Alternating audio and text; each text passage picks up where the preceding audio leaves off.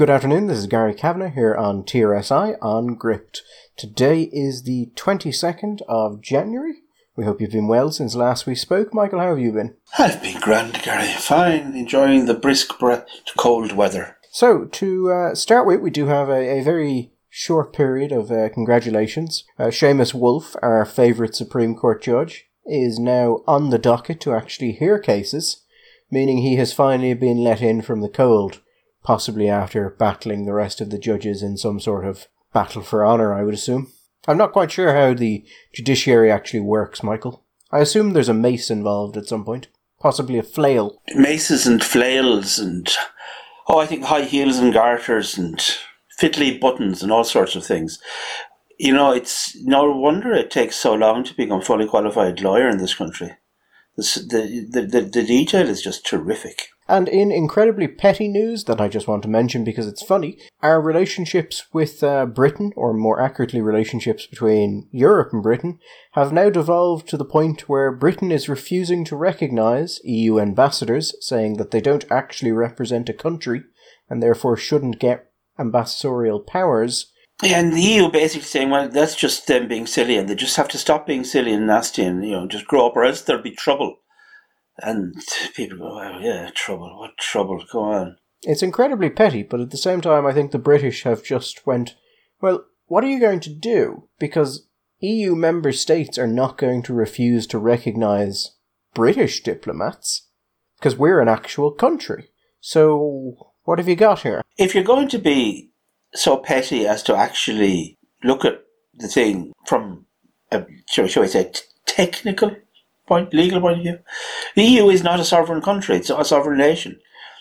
In the answer to the great question that the Americans have always asked, in the event of a nuclear war, who do I phone in Europe? Well, you don't. You phone, well, it used to be you phone the Prime Minister of Great Britain, now you phone the Chancellor of Germany. It is a union, it is not a federation or a confederation yet, and until we have some kind of a supranational superstructure, it's a union of sovereign nations. So you have the Italian ambassador and the Belgian ambassador, the German ambassador, the Irish ambassador, and so on and so forth.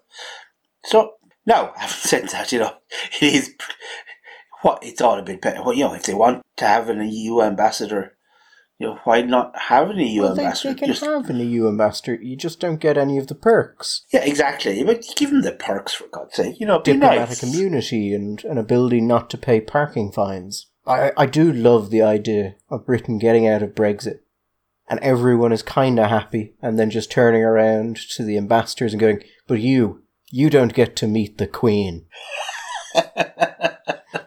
Which is a key part of it, being an ambassador in Britain. You get to go in and show your credentials to the Queen. You get to present your credentials at the Court of St. James.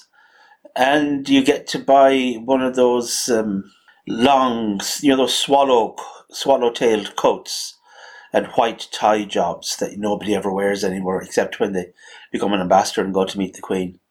And it's you want to have that photograph to give your mammy. It is actually quite interesting, because Britain's point is actually quite solid. The EU is going, well, we should be treated as a country because we've got a currency and we make our own laws and we have limited military options. And Britain is just going, but you're not. And we were happy to do it when we had to deal with you, but now we don't. So, no, you don't get to do that anymore. Yeah, we're not going to play the pretend game anymore because we don't have to. And we've never liked you. I never liked you and I never liked your mother. There is on... We'll obviously go into vaccinations, but what I thought was a wonderfully uplifting statement today, Michael, I really enjoyed it, was someone asked Leo about mandatory quarantine for passengers coming into the country. And he said that would be, he gave it a number of reasons, but one of the reasons he gave was that it would be too restrictive. And I just thought to myself, that's going to be really comforting to all the people legally precluded from going beyond 5 kilometres from their home right now. Yeah, it would be too. Also, not trying to be deliberately thick about it, but isn't the whole point of it is to be restrictive?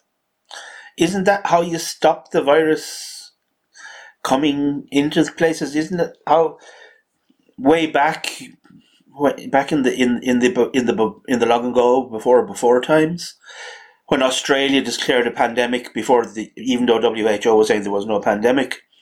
And Australia closed its airports to travel from China and parts of South Asia, even though WHO said, no, you shouldn't be doing that. That's a bad idea. And they ended up having a very small, what they call seed population of the virus in the country, which meant, in conjunction with some fairly savage lockdowning, they were able to control the thing. Because it was, Gary, restrictive. There were a couple of things I actually found interesting about it. He said that, well, it wouldn't be needed as there's very high levels of compliance with the new mandatory requirement for incoming passengers to have a negative COVID-19 test. And the files have been sent to the Director of Public Prosecution on people who have arrived without that evidence. At which point you would probably go, wouldn't you just deport them, though? Well, if it's mandatory to get into the country, why would you... Regardless of what you think about whether or not it should be mandatory, if it is mandatory and they turn up without it, surely you just deport them as opposed to going, enjoy the rest of your holiday, prosecution will follow shortly. If the idea is to keep them out of the country, well, doesn't it seem rather perverse to keep them in the country in order to prosecute them for being in the country in the first place? Surely the handiest thing would be just to sort of turn them around, pat on the bum, off you go again. Thanks for coming. Come again, but, in different circumstances. It just seems like a bit self-defeating as a policy. But then he went on to say that anyway, it wouldn't matter because of the North. The phrase was, it might work on a two-island basis, as in between us and the UK, but it wouldn't work on 2/3 of an Ireland basis. And that's interesting to me because there was another story in the Irish Times, I think yesterday, and it was Stormont bemused by Republic stonewalling over COVID data. And I'll put a link to this in the bottom of the podcast. And the basic gist of it is the North has been trying to get the Irish government to give it COVID passenger data. Sorry, this is reported in the Irish Times. Reported the byline under the byline of the journalist Newton Emerson, who I think wins the prize for best named journalist in any Irish news outlet. Fantastic name, Newton Emerson. But I love the first, his intro to the thing is brilliant. Genuine mystery surrounds the Irish government's lengthy refusal to share COVID passenger data with Northern Ireland. The government will explain it and will not explain it, and nobody else can see what the issue might be. I have to say, as a piece of introductory writing to it, that's very good. I did quite like it. And then he goes on to basically say, we have the data. It wouldn't be impractical to share it, or it shouldn't be. And now you've managed to get the DUP and Sinn Féin in the North on the same side, going, it would be really great if you could actually give us that data. And the British haven't got involved, and no one can get any response from Stephen Donnelly. And then it puts forward a number of reasons why this might be the case, starting with that the system that exists in Ireland may simply not work, and the Irish government doesn't want anyone to know it doesn't work, so they're not sharing the data because then it would become pretty apparent it didn't actually work. Right. But it also goes into some of the restrictions in Northern Ireland, and I think the vaccination rates as well, and that in many ways they are stricter than Ireland. So it's this sort of we can't do that because of the North. That becomes harder and harder to do as more and more people in the North get vaccinated at the pace that the UK is setting. And the North is getting vaccinated at a faster rate, I think, than the rest of the UK. It's actually a pretty cutting article. And it has the line, perhaps there's no great mystery involved here. The Republic has never taken cross-border cooperation on COVID seriously, failing to even notify Stormont as it had introduced and lifted lockdown measures, let alone working to coordinate them. And basically says, look, the Irish government, for all it says, does not give a shit about Northern Ireland in any way that would inconvenience them. No, the North is an opportunity for a certain kind of emoting and a certain kind of self-congratulatory language, and maybe occasionally a stick to beat Sinn Féin with. But after that, it's useful occasionally as an excuse, in the same way as, particularly if you get other parties, like to use Brussels as an excuse for introducing certain kinds of legislation. Oh, well, we had to do it because Brussels made us, Now, when we can't do something, or there's something they don't want to do, they say, "Oh, well, we can't," because of the north and the border and Belfast Agreement and stuff. Well, why is that? Yeah, it's all very, but we can't do it, and they won't cooperate with this. It's a nightmare up there. They're crazy people. You wouldn't believe what we put up with. So they don't, but they're not really interested in engaging with them. They don't take it seriously. And this is not a piece that is incredibly biased towards Stormont. I mean, it refers to Stormont as being akin to a glorified county council, but it does also end with the line, "It is impossible to avoid the conclusion that when meaningful decisions are required, the Republic's political culture simply cannot countenance accommodating the North in any way that might oblige the South to suffer the slightest inconvenience. Any ear can hear the constitutional implications of that." Which I think is a fair point. That is, I think, perfectly reasonable. Now, from one occupied territory to another, Michael, the vaccinations. But before I go into that, I do want to say that by the time this podcast goes live, there will be an article up on Gript from the Israeli ambassador. I reached out to him there last week, asking him to put together a story for Gript on why the Israeli vaccine program was going so well, what the Irish system could learn from it, what could be taken across. And I'd started to see stuff being passed around, even amongst quite eminent media people on Twitter, saying that the Israelis were refusing to supply vaccines to the Palestinians. So I asked him, look, would you also talk about that? And if it's true, it's true. But if it's not, explain exactly what's happening. So it's a pretty good article. I won't go into it to give you the joy of reading it. But I would imagine by the time this podcast goes live, it will already be live. So that's, I think, will be well worth checking out. But on the Irish vaccine scene, Michael, have we overtaken Israel? No, you've just been smart alecky now. I'm bridging two topics. That was your version of a segue, was it? Oh, that was my version of a segue, yeah. Okay. Well, no, we are not at Israel's. 27 on the 21st of January, 27.81% of Israelis had received at least one dose of a COVID vaccine on the same date. Ireland's population, 2.47% of Irish people had received one dose of the vaccine, which is second in Europe. Well, no, second in the EU second in the EU only to Denmark. Denmark is on 3.0. I saw an article during the week, Gary said, all this talk about the UK being much faster and better and having a better rollout because they left the EU is nonsense. If you actually average out their vaccinations per day and all, the only reason they have an advantage is because they started a month earlier and have more vaccine.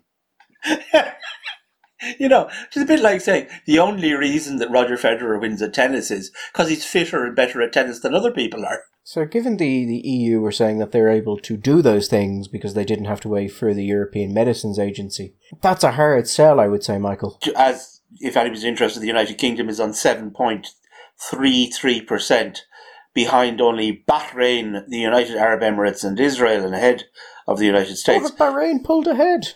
Bahrain is up on 8.47%. Good on them. They were closing the last time I checked, but I had thought the daily doses had fallen down. This is fantastic. It's like a race. Oh, it's brilliant. And you know what? It should be like a race. That's exactly what it should be. And there should be an element of competition. And we should be there cheering everybody on, bursting. And I think that there should be prizes for the countries that get there first and their politicians.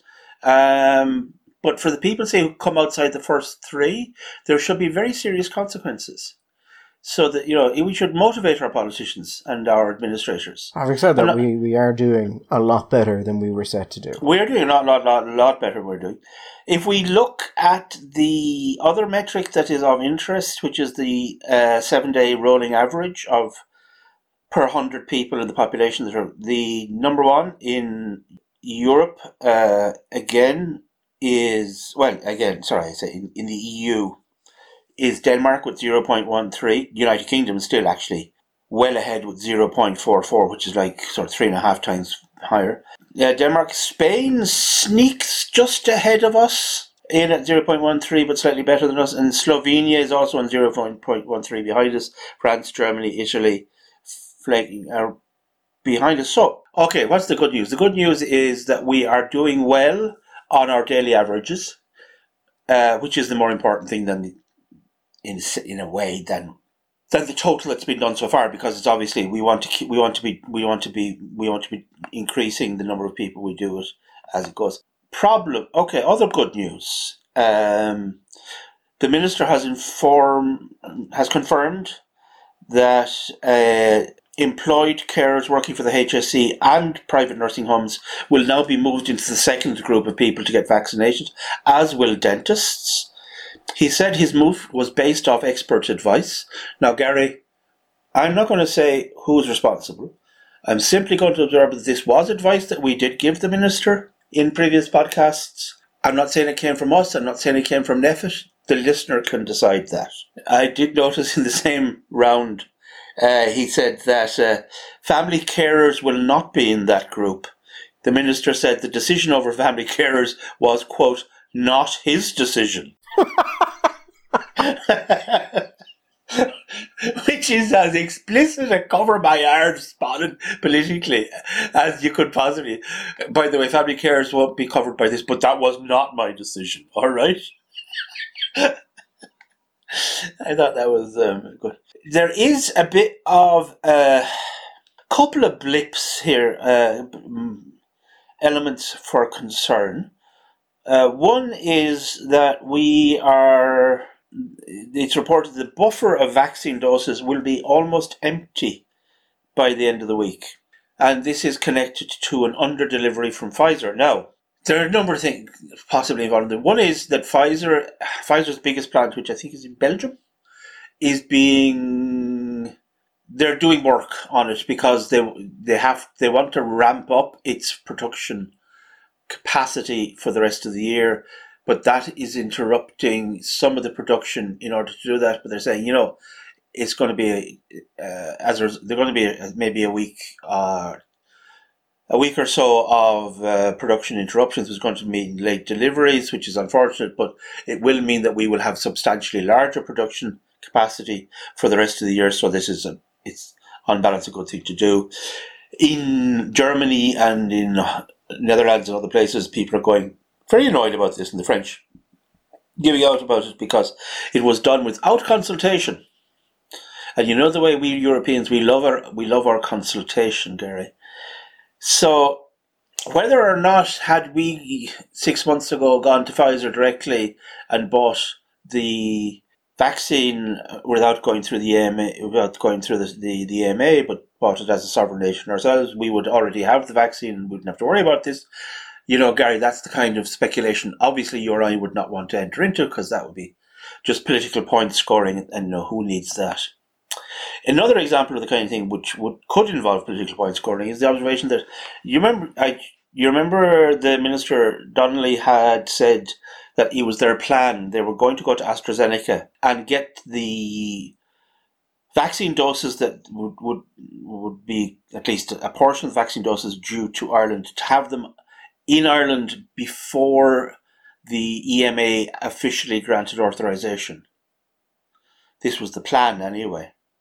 The idea being that they would be sitting there ready, everybody be on their TPTs ready, set, and then when the pistol rang, then boom, out they would fly, and we could boost our vaccinations. Now, the idea is that when the AstraZeneca comes online, then we can go up to, 100,000?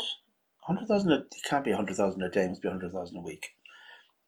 Anyway, unfortunately, we won't be allowed to do that, Gary. The EMA has said no. The EMA or the Commission? Because the Commission came out very strongly there, Michael, with another round of non-binding recommendations. Did they? Yes, yeah. It's Politico is reporting on this, and I've noticed a particular slant in Politico's writing. But they have an article titled "Commission to EU Countries, Get with the Vaccine Programme." But it contains a fantastic line in it, where, when a media organisation has been briefed and wants to put across a certain angle, but can't say it themselves, So they're talking to the Commission Vice President, whose name I can't pronounce and won't try and pronounce. And it says that he refuses to acknowledge that many countries botched the rollout after the Commission secured the vaccines and put them in their hands. Which is an understanding of what happened. That is an understanding of what happened, yeah. Anyway, I do have a proposal for you, because we're going to probably have to be doing these vaccination things quite commonly. So I propose that we do them in the style of race commentary, or possibly in an auctioneering style. It'll be quick, efficient, and it'll amuse us more than it'll amuse anyone else. Well, yeah, and as long as we're amused, that's the most important Did you ever thing. work as an auctioneer or anything of that like? I never worked as... I have conducted the odd auction, you know. Perfect. It's in part of my, my charity work, which I don't like to talk about. Well, viewers, enjoy that from next week, where Michael will be doing that. I think I might prefer in this form of sports commentary. Anyway, we'll see. We can play with it, Gary. The important thing is to enjoy it. The important thing with any mass vaccination program, Michael, is to have fun with it. And Taoiseach Micheál Martin has said that the AstraZeneca vaccine will not be delivered to Ireland until after it is approved by the EMA, despite hopes that it would come sooner.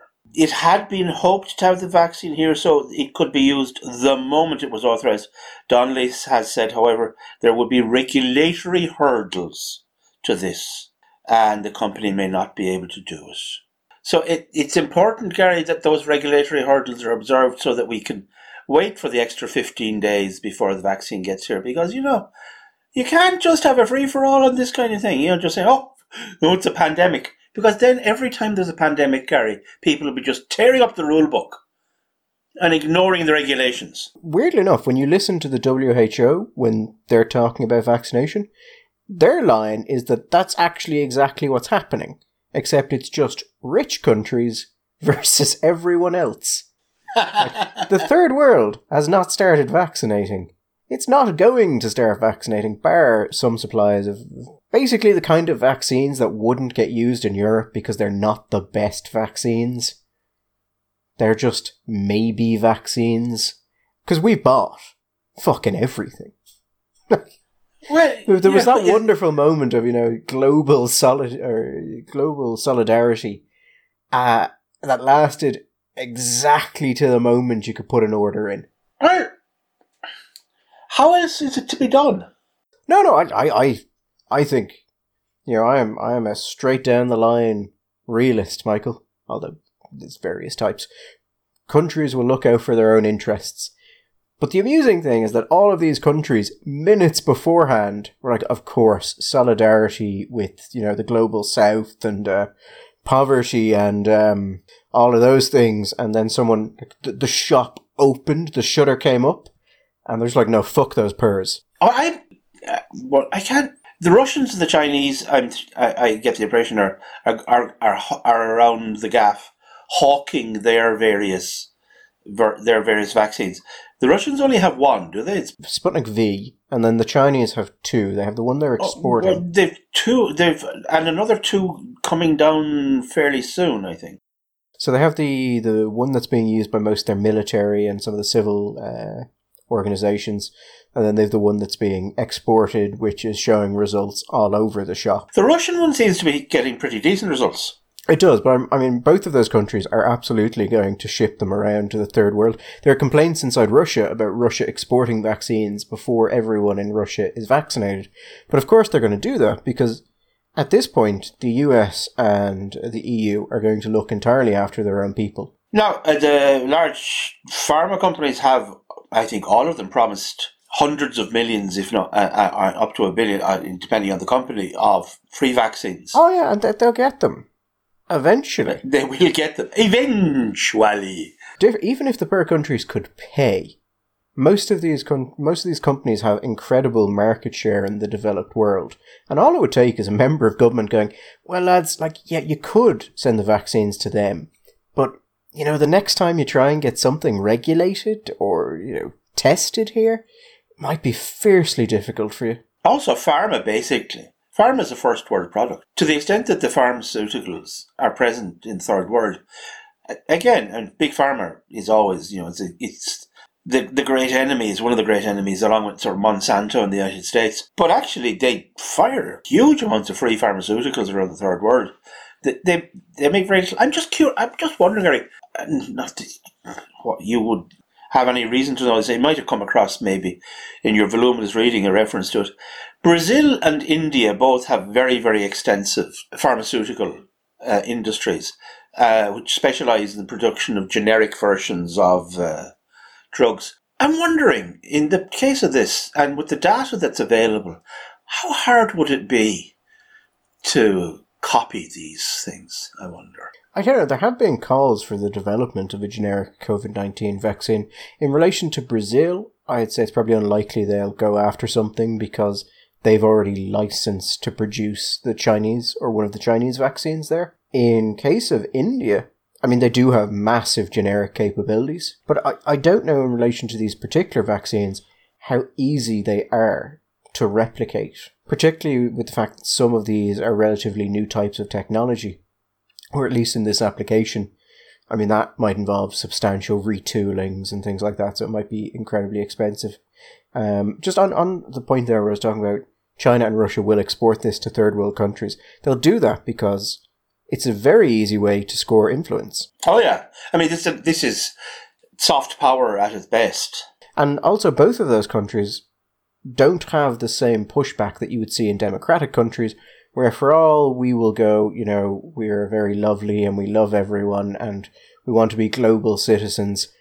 Any movement towards sending supplies of vaccines to a third party will be met with ferocious pushback. But you know what? The funny thing about that is they would get it in both barrels from both ends. Because on one hand, you'll have people saying, you know, charity begins at home and you've no business going abroad when we still have people to be done. On the other end, if you were talking about, say, specifically, they say the Chinese or the Russian vaccine as they're being rolled out, is they'd say, you can't send these vaccines abroad because they haven't been properly tested. The data isn't in, you haven't finished even your third phase clinical trials. So you're experimenting on poor people. This is deeply wrong and immoral and another example of colonialism and imperialism. So you get it from both sides. There's no way the West could do it with the vaccines that they have. I would suspect that in a lot of Western countries, the idea of exporting something like that in order to gain long-term influence over a country probably didn't even come up, just wasn't even considered.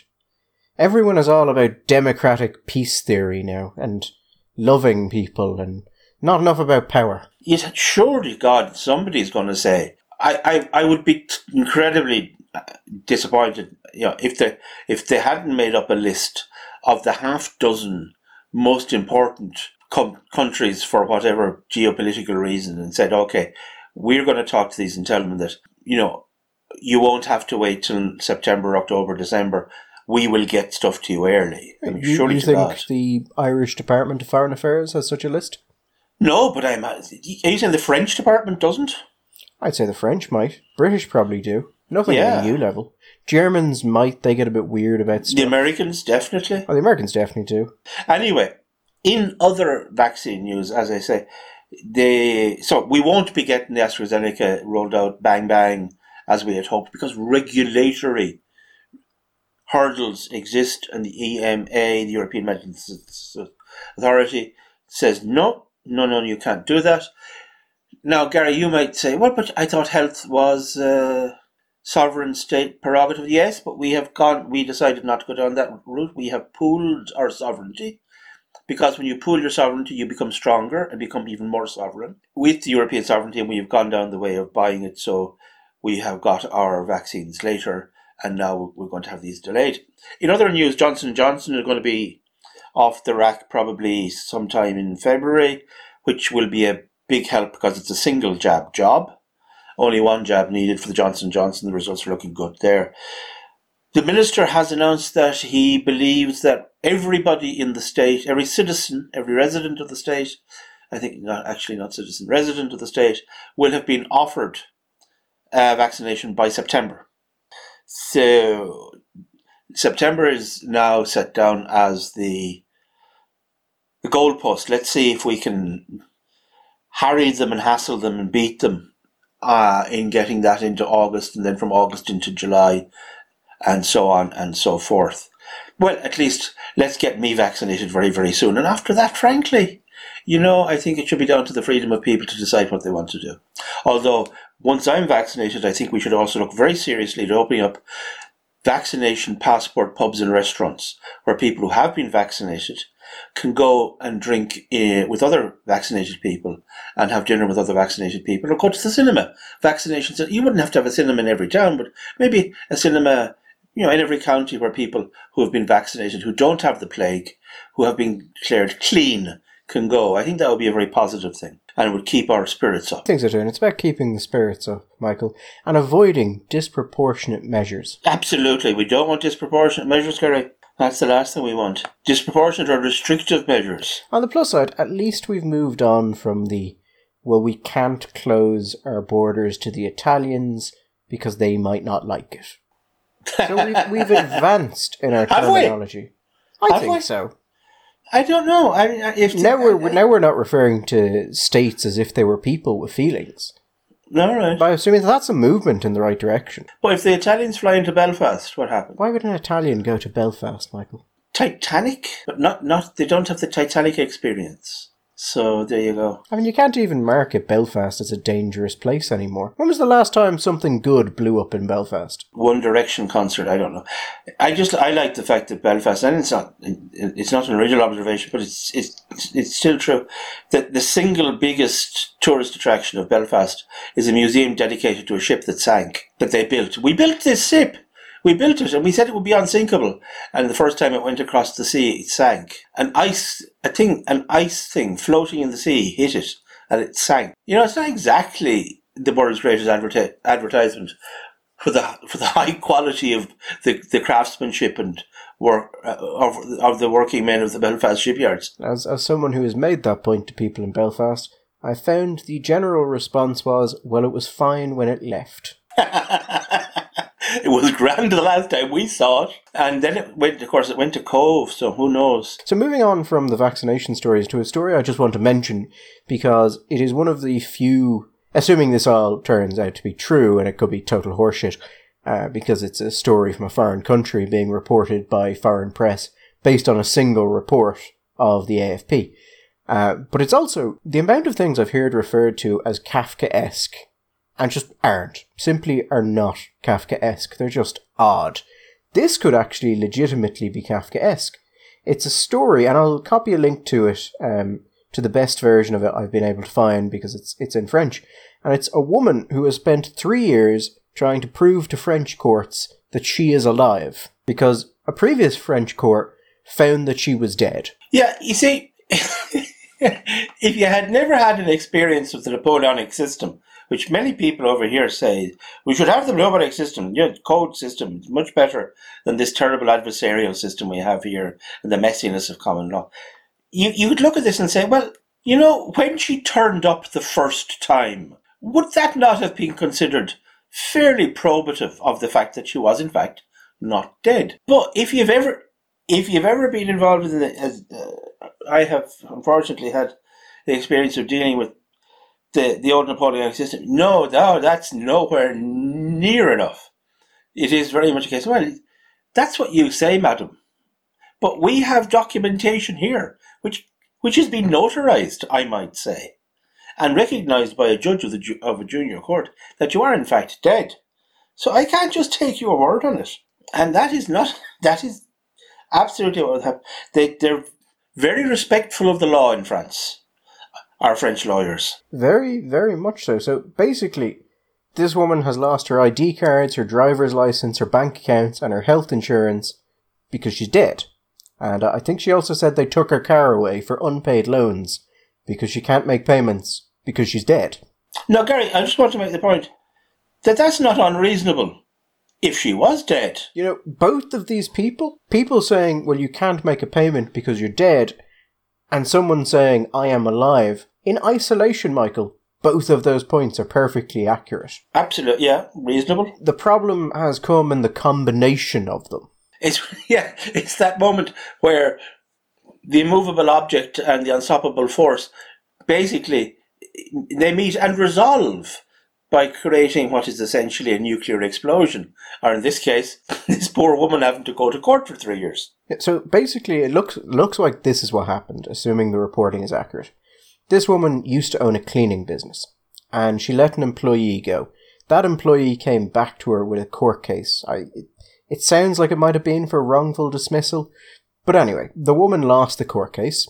The employee lost the court case, and she then brought an appeal. Now, according to what's being reported, the woman who is now being declared dead stopped responding to correspondence from her employee's lawyer. And that led her employee's lawyer to go to the Court of Appeals in Lyon and say that she was dead. Now, the problem comes is that when it was claimed that she was dead and no proof was provided, everyone just assumed it was right. Why should she lie? And no one checked. And because no one checked, the Court of Appeal in Lyon, which is not that low a level of a court, ruled that made a ruling that said clearly that it was being made because she was dead. And that's the bit that gets me. I mean, there's a thing in Italian law which they may have in French law, which is called auto-certification, which is only a newish thing, which is basically you can certify yourself to be who you are without having to produce lots and lots of evidence. But generally speaking, historically in these countries, you have the Napoleonic Code, you actually have to prove who you are. So the idea, I'm fascinated with the idea this woman said, oh, she's dead. And all of them just went, okay, fair enough. Then nobody decided, I'll just check RIP.fr. God, there's no funeral coming up for her. Let's just check the register of deaths. She's not registered as dead. Are you sure she's dead? This doesn't seem to have happened. Again, assuming the reporting that we have seen is in any way accurate, they just seem to have said, well, fair enough. That's the thing. There are some oddities like that, and I also like the lawyer who said it's her own fault if she's been declared dead. Says, well, for example, she refused to answer correspondence, which sort of implied she was answering correspondence for a while, which I hope were just questions about whether or not she was dead yet. And then when she stopped responding, they're like, well, logically, she's dead. If she can't answer a question, if she's dead or not, she's dead. That's my favourite bit. But also, the woman took this case against her. Her employee took the case against her in 2009. Yeah. It went to the appeals court in 2016. So I imagine if you've had 7 years of someone sending you solicitors' letters, eventually you just kind of stop responding. I loved this. Again, assuming reporting, etc. There's a very strong implication when they said that she stopped responding to communications. They've been sending these communications saying, so you're dead, are you? Are you dead? And I can just imagine, you get 2, 3, 4 of these emails, and you say, well, no, I'm not dead. And eventually you just say, oh, for fuck's sake, you mark them as spam, and you direct them and out your filter. You're not going. But they said, well, she's just stopped answering. I'm sorry. I'm taking that to mean that she must be dead. Because surely if she was alive, she'd keep answering our letters or our communications asking her if she is dead. But anyway, she's trying to get the court declaration of her death to be declared invalid. And she has had some progress, Michael. According to a quote from the French translation, this is what she said. State agencies tell me I am no longer dead, but that I am not yet officially recognized as alive. You see, this is what I'm saying to you about this. As you quite correctly observed, people use this phrase Kafkaesque a lot. And the thing is, people use it to describe, it was a nightmare situation. But Kafkaesque goes back to that story. How does it start? He woke up in the morning and he knew something had happened because he was on trial, but he didn't know how. Yes, it was somebody must have made a false accusation against Joseph, for he was arrested one morning without having done anything wrong. Kafka is really good at first sentences, by the way. Yeah, that and the first sentence of the Metamorphosis. Metamorphosis is a fantastic sentence for But that's exactly that. So he's suddenly, Kafka's found he's in this terrible situation where he's being charged with something which is obviously like, because he hasn't done anything wrong, but he doesn't know he's been charged. This is genuinely Kafka. She's now been informed that she's not dead. However, she's not alive either. I can absolutely see that happening in a bureaucracy. It's like, we've gotten the certification of death. It's been moved off, but we have to recertify you as alive, and we haven't, so you're just in that limbo right now. And do you know why I lay odds? I lay odds that when she's not dead, she's liable to tax. I was just thinking there's going to be a tax bill at the end of this. But because she's not alive, she isn't able to access any other service. Like if she went to hospital, no, you're not alive, so I'm sorry, you can't have any hospital. You can't go to the doctor. You can't buy a year's ticket for the Paris Metro. But the only thing that you will be able to do is pay taxes. I love that she lost her health insurance, particularly. She was dead, Gary. What could they do? That's what they call a pre-existing condition. I love the idea, because she'd call them and they wouldn't be able to talk to her because she wouldn't have any of the ability to access her account. So her husband would have then had to call them and say he wanted an account for his wife. They'd be like, but sir, your wife is dead. They'd be like, no, she's not dead. I have to say, I think this is brilliant. In a very small way, I had a similar experience to trying to persuade somebody that I didn't live in Rome, and I'd never been a resident there, and being told as well, I should have declared the loss of my identity card. And I said, but I never had an identity card. Well, then you must have had because you're a resident in Rome. I said, I never was a resident in Rome. Well, then why did you lose your identity? And it went on and on and on.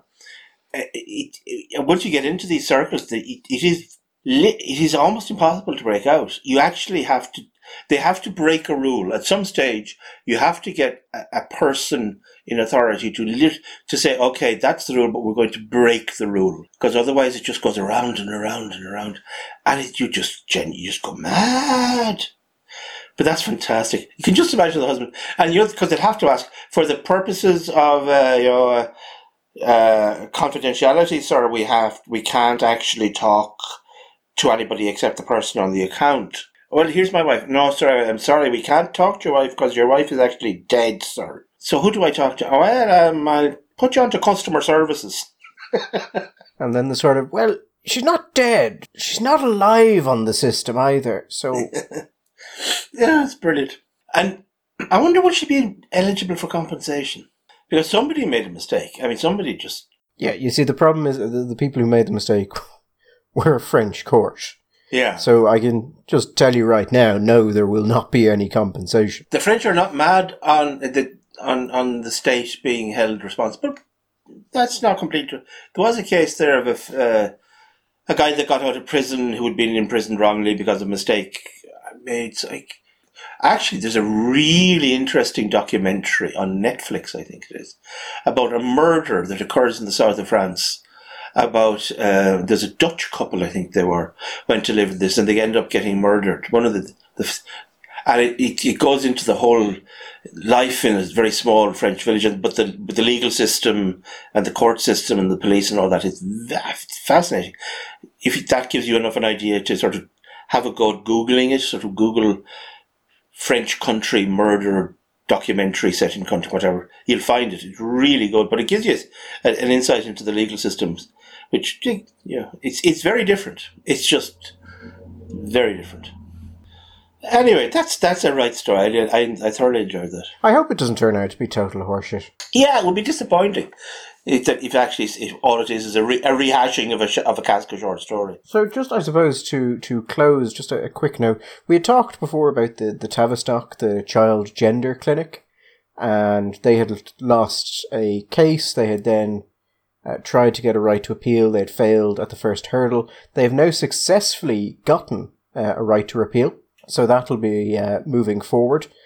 And basically, if you didn't hear about the judgment against them was basically saying that they had not held themselves to required standards, and it basically put a stop to all to the giving of what are now called gender-affirming hormone treatments to children under 16. That language changed very quickly. That was not what that used to be called, but now every official documentation I look at has that term. Really? Yeah. I'm willing to say that on the last time I was looking at this indeed, and I was looking at a lot of documentation, was around 3 to 4 weeks ago, and that was not the language they were using. Well, it's the language now. The Irish College of GPs just sent out a letter about it. It's also that's a pretty crude framing of the question by that language. You don't often get medical treatments which, in the name of the medical treatment, go, this is an appropriate response. I saw the comment of a prominent Irish psychiatrist who has written on this subject, lamenting the decision of the GPs to go in this direction in the light of the court's decision with Tavistock and the Kira case, and saying, basically, be careful, court cases coming. Yeah, so on the GP's letter, which I hadn't meant to mention, but as Michael brought up, they sent out a letter on treatment options for gender dysphoria, and on that they said that puberty blockers, gender hormones, are considered reversible interventions, which is interesting because that is not in any way, as far as I know, and I am going to try and chase this up with the Irish College of GPs, that is not settled science in any way. The research that was done on this was done on children who had what's called precocious puberty, which is incredibly early development of puberty. And in those cases, it was found that it had no negative effects. But in this case, that's not what it's being used for. In those cases, it was used to push puberty from a very early age to what would be considered a normal age. In this case, it's being used to push puberty from a normal age to a later age. And we don't have research that suggests that's reversible. There's little bits and pieces. I just want to observe, maybe the observation on passing, that the Irish College of GPs tweeted that they, in conjunction with LGBT.ie and TENI, TENI, have developed 2 sets of guidance documents to assist GPs in providing best healthcare for the LGBT community. So this was done in conjunction with the Transgender Equality Network of Ireland. Now, it seems to me that's an advocacy group. TENI particularly are very much in that space. And whether or not that was wise, I would suspect, considering the recent judgment in the Tavistock case and what that said about puberty blockers and hormonal interventions, if that court was right and an Irish court was to find on similar grounds, there would be probably a significant amount of court cases, and that evidence would not help them. But it is the reason I'm bringing up now, partially because they got the right to the appeal, but also because CQC, which is the Care Quality Commission in Ireland, in the UK, it looks at their trusts and their hospitals and basically sees how HIQA, basically, it's the British equivalent of HIQA, did an inspection of the Tavistock clinic. And in particular, they looked at everything, but the gender identity services in particular were looked at. They moved from a rating of good to a rating of inadequate.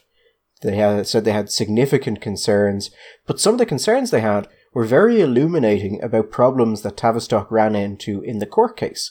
Mm-hmm. When Tavistock was asked to provide things like, of the children who come to you, how many of them do you find can't consent to the treatments that you're proposing? And Tavistock couldn't answer, and they were asked, about gender breakdowns, about how many children who take puberty blockers go on to have surgical interventions, and they couldn't answer. They could answer basically nothing. But that comes up in this report because one of the points they make is that before January 2020, Tavistock had no systematic record keeping.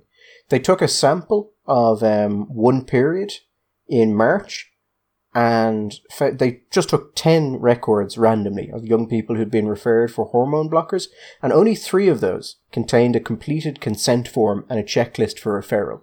So 30% on that sample size. Now, it's a very small sample size. We can't say that is that's likely to be the rate over the entire thing. But if that were the case, you were putting people forward for what the court said was a pathway to irreversible surgical intervention. and further intervention, and in only 30% of cases you've bothered to actually complete the consent form. That doesn't sound great. That does not sound good. I'll put a link to the report itself. There's been some reporting of this actual report in Ireland. The Irish Times, weirdly enough, covered it, and pretty much as a straight news piece. There was no real attempt to spin it. There was just, this is the facts. And we had been sending people over to Tavistock. That stopped in light of the finding of that court case. But the report is just buried in the CQC website, so I will put a link to it. It seems like there was absolutely no control over what was happening there. And Tavistock was considered quite one of the better clinics, like just on an operational level, that it was well run. The Tavistock would be hasn't. I wouldn't have said particularly for gender identity clinic, but as a clinic dealing with psychiatric illnesses or psychiatric medicine, it has an international reputation. It's a place where people will go to do interns and do postdoc studies, and going to the Tavistock would be something would look very well on your CV. So I know insofar as I've read a number of times the last couple of years, they have lost a lot of staff who were unhappy with the direction the GIDS section was taking in the Tavistock. So maybe, when you lose staff and you can't replace them, particularly when you're talking about a particularly high level of quality and qualification that a place like the Tavistock might require, and that obviously leads to increased caseloads and longer waiting times. That will diminish the kind of quality of the service you can offer. So perhaps there is a staffing issue here as well, which is not unconnected to the policy of the gender clinic.